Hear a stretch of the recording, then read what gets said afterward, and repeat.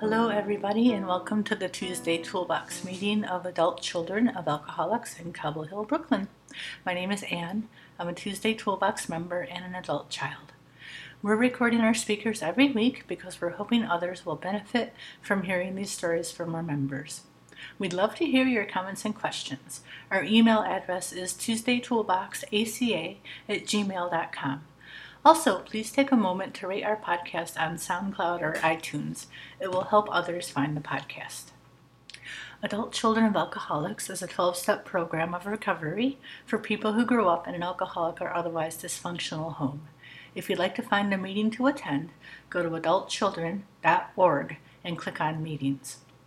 This week we're hearing a recording from a meeting back in March before the lockdown from my favorite speaker, me. And I say that hoping that you are also your own favorite speaker. Please enjoy.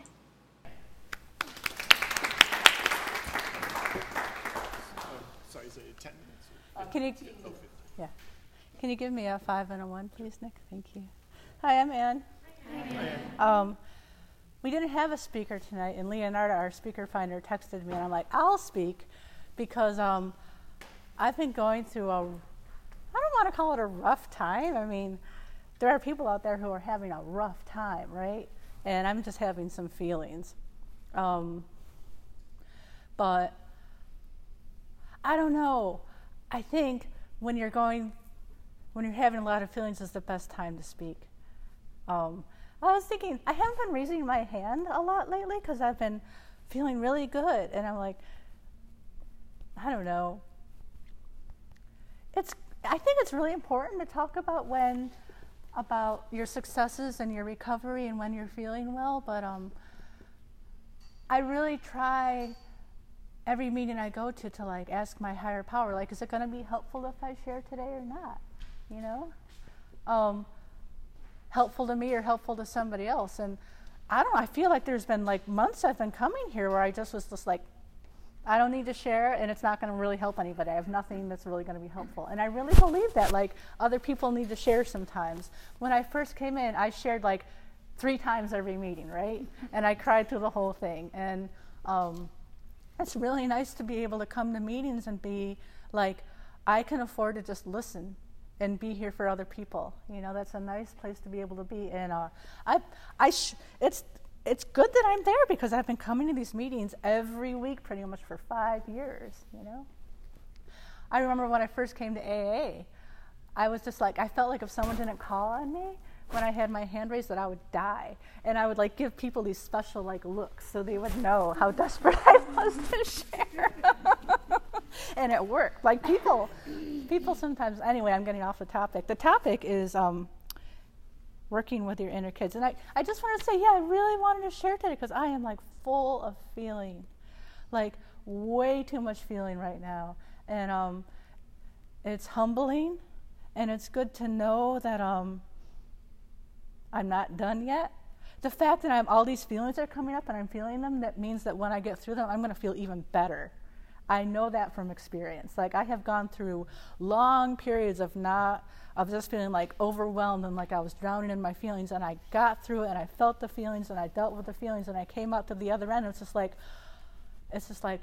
you know, when you clean out the fish tank and all of a sudden you can see the fish.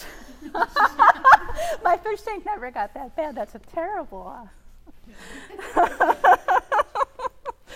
But after I get through those feelings, it's sort of like you're kind of purifying yourself and you feel all the pain, and it goes from like outside of you and like outside of runs down your nose and out of your eyes, and then like you do that for a few weeks, and all of a sudden you can see the world more clearly. Like everything is brighter, and you can hear other people more, right?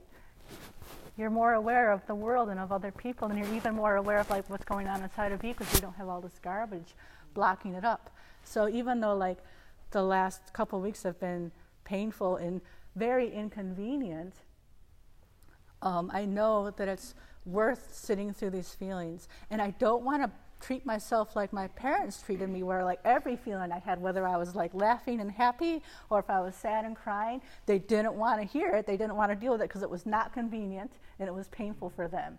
I'm not going to treat myself like my parents did. Like am I about to say the buck stops here? Like, what a stupid cliche. I don't even know what that means. Anyway, I'm going to read a passage from the Red Book. This is from chapter 8.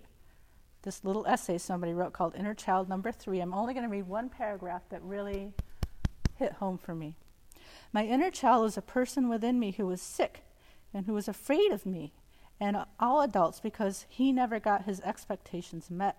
He never got the love. He never got the nurturing that a child should get. So the inner child is still seeking that affirmation. It's the child of different ages within me saying, I didn't get this at 10 years old. I didn't get this at 12 years old. I didn't get this at 16 years old. I'm mad, I'm angry, and I don't know what to do about it. But I'm going to get my parents for it. I'm going to get everybody for it because my parents didn't give this to me. So, I don't really know how to define what an inner child is. I know that you're supposed to identify a few inner kids. For me, the process is sitting down. I'm a big diary journal writer anyway, so I'm going to be writing every morning anyway. So I sit down and I'm like, hey, you in there, what's going on? And then they talk and I type it out so I can see it. And I try to imagine that they're really there, that they're real people. And I just whatever they say, I write out. And then I'm like, I just want to get to know you better. That's it, right? That's all they want. They just want me to get to know them better and sit there and not argue with them and not tell them that they're right or they're wrong or ask how I can help them. They just want someone to listen to them. And sometimes they want to cry or they want to be angry and they just want me to be like, uh-huh, uh-huh, uh-huh, uh-huh. That's what I do for my friends too. Nobody wants your advice. And my inner kids don't want my advice either. They don't want it. They don't want it any more than I wanted my parents' advice when I was growing up. They just want someone to listen to them and care about them. Care about them enough to want to listen to them and just want to get to know them better. And I've met some cool people. One of my inner kids I named M14 because she's 14 years old. I don't have time for all of my inner kids all day long. They have a lot of needs, and I can't spend my whole day talking to my inner kids.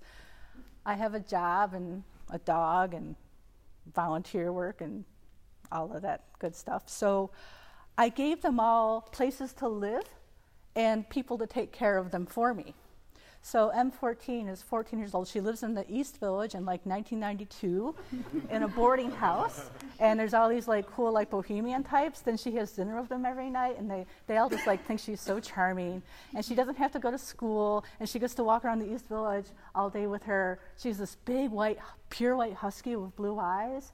And she wears combat boots and a little cap, much like this cap I have now. And she takes notes on people. And she's really enjoying herself. And she's a long braid all the way down to her knees. And there's another one, little Anne. Poor little Anne. But she has her own little bedroom, which has a garden out back where every animal in the entire world lives. And every morning I open the French doors and all the animals come in and surround her bed. And they take care of her all day, so I don't have to.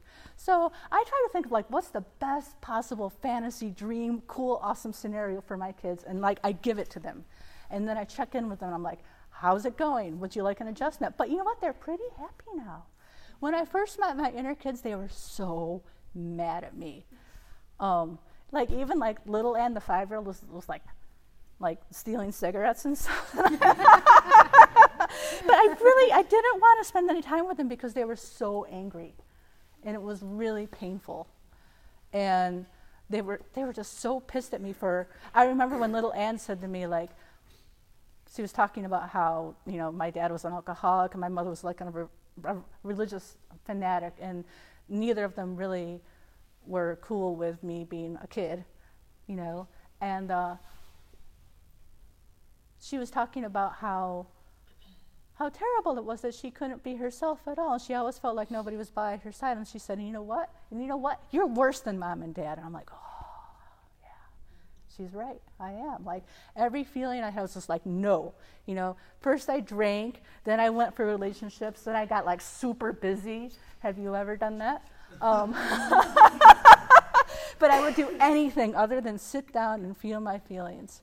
And I would try to talk myself out of them. So many hobbies.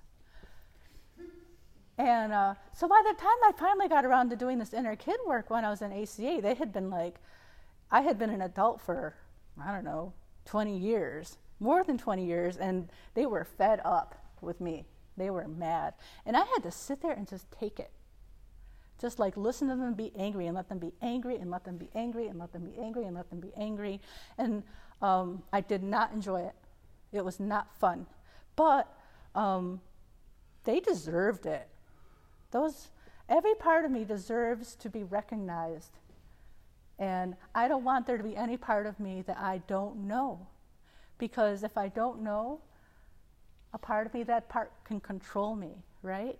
If I don't know what part of me is thinking or feeling, that part is going to have its way with me eventually. I might start saying crazy things to people. I'll lose my temper. I'm like, why did I just open the refrigerator and eat like 15 eggs? That actually has never happened.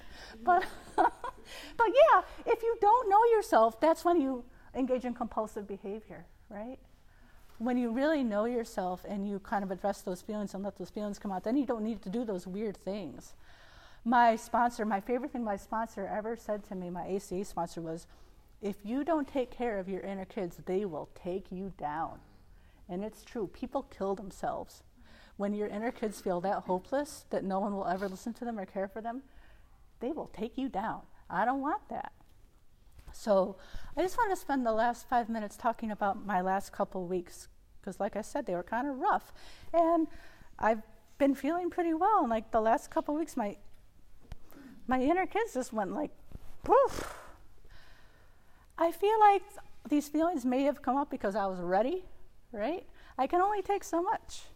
But I've been feeling so solid, and I've been feeling this like presence within me that you could call like the loving inner parent. But I'm just like, there's a part of me that knows now that I can endure a good deal of pain, and that I can count on a connection to a higher power to tell me what to do and to help me do the right thing, to take care of myself. So, and I have a lot of really great friends. I have this group. So, there's a part of me that's like, it doesn't matter what comes up. I'm ready. I'm ready for this.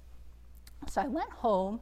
My uncle died, and I've been doing pretty well with the trips home the last couple of years. I haven't felt that kind of like backlash you often feel, where you go home and then like you feel like you've been hit by a truck, and the next 2 weeks are like a nightmare. But I had one of those experiences again. And even when I was visiting my folks, I just had a real reversion to that feeling of wanting everyone to tell me how great I was. I wanted to be the center of attention in the family. I was just like really like looking at my dad and like trying to like get his attention and trying to see like how much he was like approving of me. And I haven't felt that way in a long time. And it was painful. And I came back and I'm like, well, I'm looking for affirmation again, so I have to give that to myself. So I'm like, oh, Anne, you're so talented, la, la, la. And but it wasn't really helping, and I just started feeling more and more anxious and more strange, and I started waking up at 3 a.m. And I've come to know now that when I wake up at 3 a.m., it's because my inner kids are like, hey, hey, we want time with you. And so finally, a few days ago, I was like, fine. And I hadn't been writing to them in my diary for a while, but I was like, all right, I'm going in. And the first thing that happened, which I thought was so cute, is I often think of like my true self as being like my sort of eternal self that's sort of like part of the great, universe, la, la, la, la, la, la. And so I think of that as like my true self. And my kids were like, hey, Ma, we just want to tell you how much we appreciate all the hard work you've done over the last few years. And I'm like, wow, I didn't expect that. And then they gave me a trophy, and it said Self of the Year on it. And I was just like, huh. Which is, I know that I'm not making my inner kids up, because I would not make this up. Like, it's just too weird. But then, you know, they still, even though we've talked so much about what it was like growing up and what it's been like for them the last 20 years when I've been a grown-up, they still needed to talk about it. They still needed to say to me, when I was 2 years old, there was nobody on my side. When I was 5, there was nobody on my side.